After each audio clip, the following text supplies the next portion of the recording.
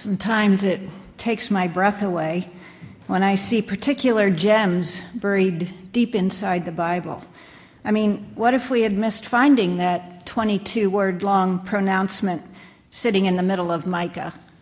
And there's no bold type, there's no enticing banner ad announcing its presence.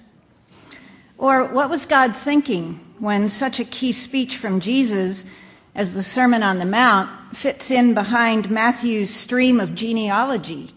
I mean, what a way to lose an audience.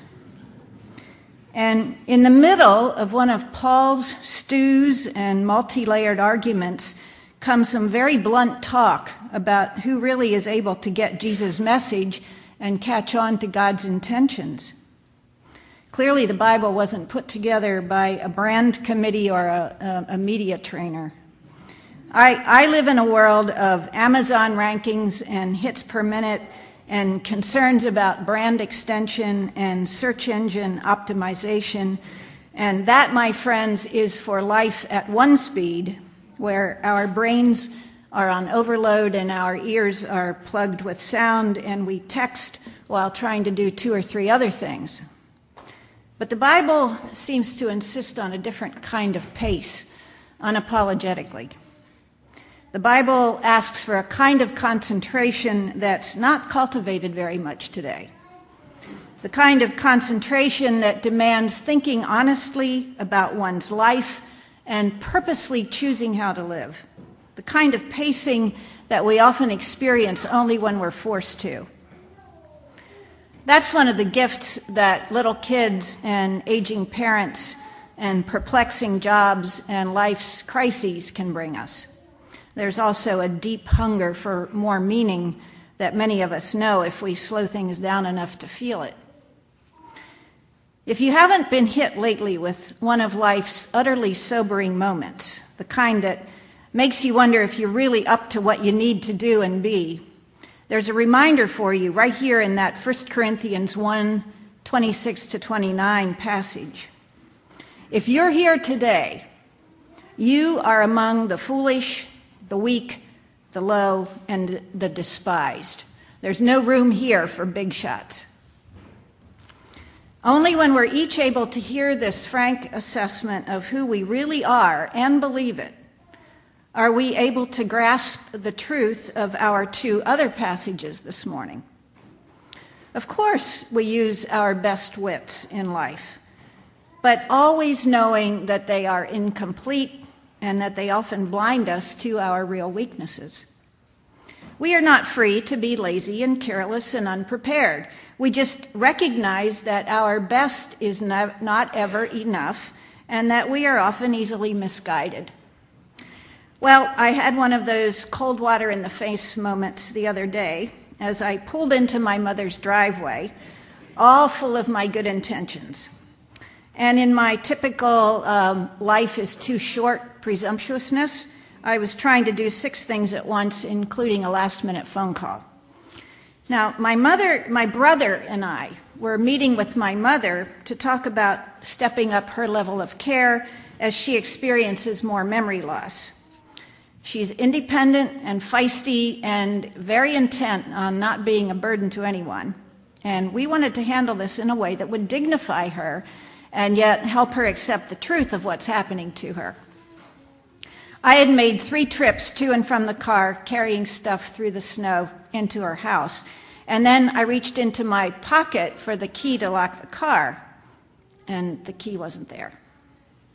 Well, my mother and brother watched me rip through my pockets and retrace my route to and from the car and get down on hands and knees to look under the car seats and under the floor mats and dump my purse upside down and look everywhere I could have laid the key down. And my brother soon joined me, occasionally catching my eye with a restrained grin and now and then a half phrase like, "Help me remember who's having memory loss." Well, 20 minutes later, we still hadn't found the thing, and so we started our meeting. And when we finished, and I was just about to call Merle to ask him to bring me the spare key, my brother said, "Let's try once more to find that thing." And so we suited up to go outside. and I was feeling as chagrined as ever. And so first I crawled along the floor, searching under furniture along the path that I had walked in the house, when Kenny came walking back in, swinging the key on his finger and just looking a little too pleased. And first I accused him of setting me up with a prank, and then he said, "No, the key was in the ignition." I had had this feeling as I pulled into the driveway that morning that I was just trying a bit too much. But my mother, bless her heart, she was so happy for me, never apparently seeing the irony in this morning that was about her memory loss, while her daughter bookended the event with a whole drama about misplacing a key and having no memory of what I had done with it. Well, without getting too theologically tangled up, I've wondered since if God provided me an incarnational moment here. Self-confident me, in full charge of my powers, or so I thought, gets to experience what my mother's feeling. A little lost, kind of dumb, embarrassed, wondering what's happening. So maybe I should just stop worrying about God's communication strategies. He seems to continue to specialize in incarnation, that experience of walking in other people's skins and becoming more sympathetic and humble and maybe quieter and more meek as a result. Jesus was just warming up his ministry when he delivered himself of the Sermon on the Mount, that series of blessed verses that have stuck to many of us for a long time. Jesus was meeting one of his first big audiences here in Matthew 5. His disciples, they sat up close and in the first circle. And I've usually kind of assumed that they were the primary people Jesus was speaking to. And I imagined that this was inside talk to an intimate group. But if you look ahead to chapter 7, verse 28, you'll see that, in fact, there were more rings to this audience. There were crowds listening. Jesus wasn't trying to escape the crowds. I'm guessing that he went up the mountain so that he could be better heard and seen. And then he started right in the middle of things, right where I am, anyway, acknowledging that a good many of us are poor in spirit. I have always heard the chorus of blesseds in these verses. And so I figured that what followed each of those blesseds were qualities to aim for: being poor in spirit, mourning, being meek, certainly hungering and thirsting for righteousness, and being merciful and pure in heart and peacemaking. But then I've also always sort of felt that shooting for meekness or trying to acquire poverty of spirit wasn't going to get me there. Instead, I'm coming to believe that these are already qualities of God's children who live firmly in the world. These children of God's are not triumphant, nor insistent, but vulnerable, at risk, unreservedly exposed to the grief and pain and despair that surrounds us and that we each endure. And these children of God's take it in, offering themselves. Christians live without protection, says Stanley Hauerwas, without protection from the troubles. It is from that position that we long for recovery and redemption and restoration for ourselves and for others. It is from that position that we hope and believe and hold on to faith. It is in that position, with our eyes barely raised and our hearts barely hopeful, that Jesus addresses us. Only when we are in that position do Jesus' words make sense and give us comfort and a hint of life to come. I have always heard the urgings of the blesseds in these verses, but today I hear the they wills. When we are discouraged and worn down and despairing of good outlasting wrong, when we clearly don't have adequate answers or strength to fill in the incompleteness, we will experience the kingdom of God. We will be comforted. We will be filled. Jesus makes no effort to build a convincing argument. He doesn't lay out a brilliant strategy for bringing this to pass, but what he does do is lay a finger right on our deepest wounds, on our gravest hurts, on our most fearsome anxieties. And with that scalpel-sharp perception, lets us know that he knows us, that he recognizes why we might feel this way. Jesus stops short of issuing a timetable for the they wills coming to pass.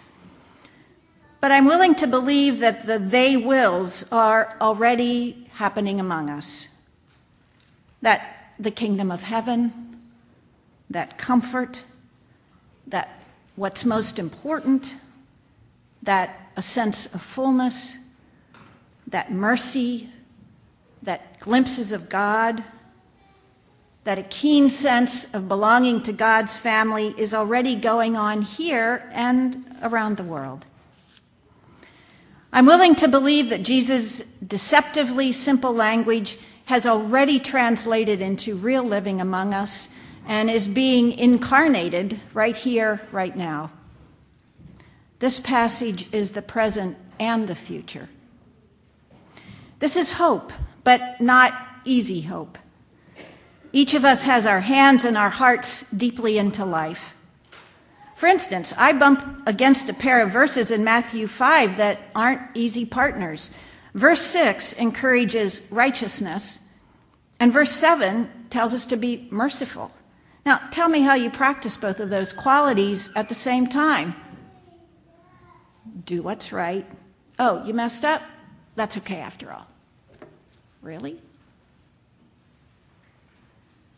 Back to that 22-word challenge from Micah that manages to be both a question and a statement at the same time.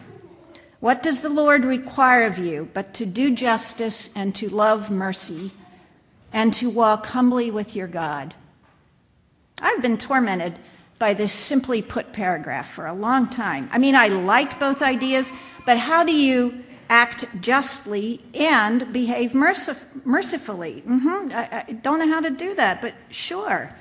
I don't even know how to think about it, but okay. Most of the time, we Mennonites work the justice side diligently. We love our discipline. We love our action. We love taking up the causes of the dispossessed. We seem to operate with cosmic ledger sheets in our heads that direct our hands and our plans. But what about this other piece, this equally weighted instruction to love mercy? Well, for whom? And when? And under what circumstances? And there we hang, caught in a moral tension that requires divine direction and very humble hearts. Acting justly and mercifully seems to require a kind of uncomfortable straddling. But folks, that's not the end of the verse.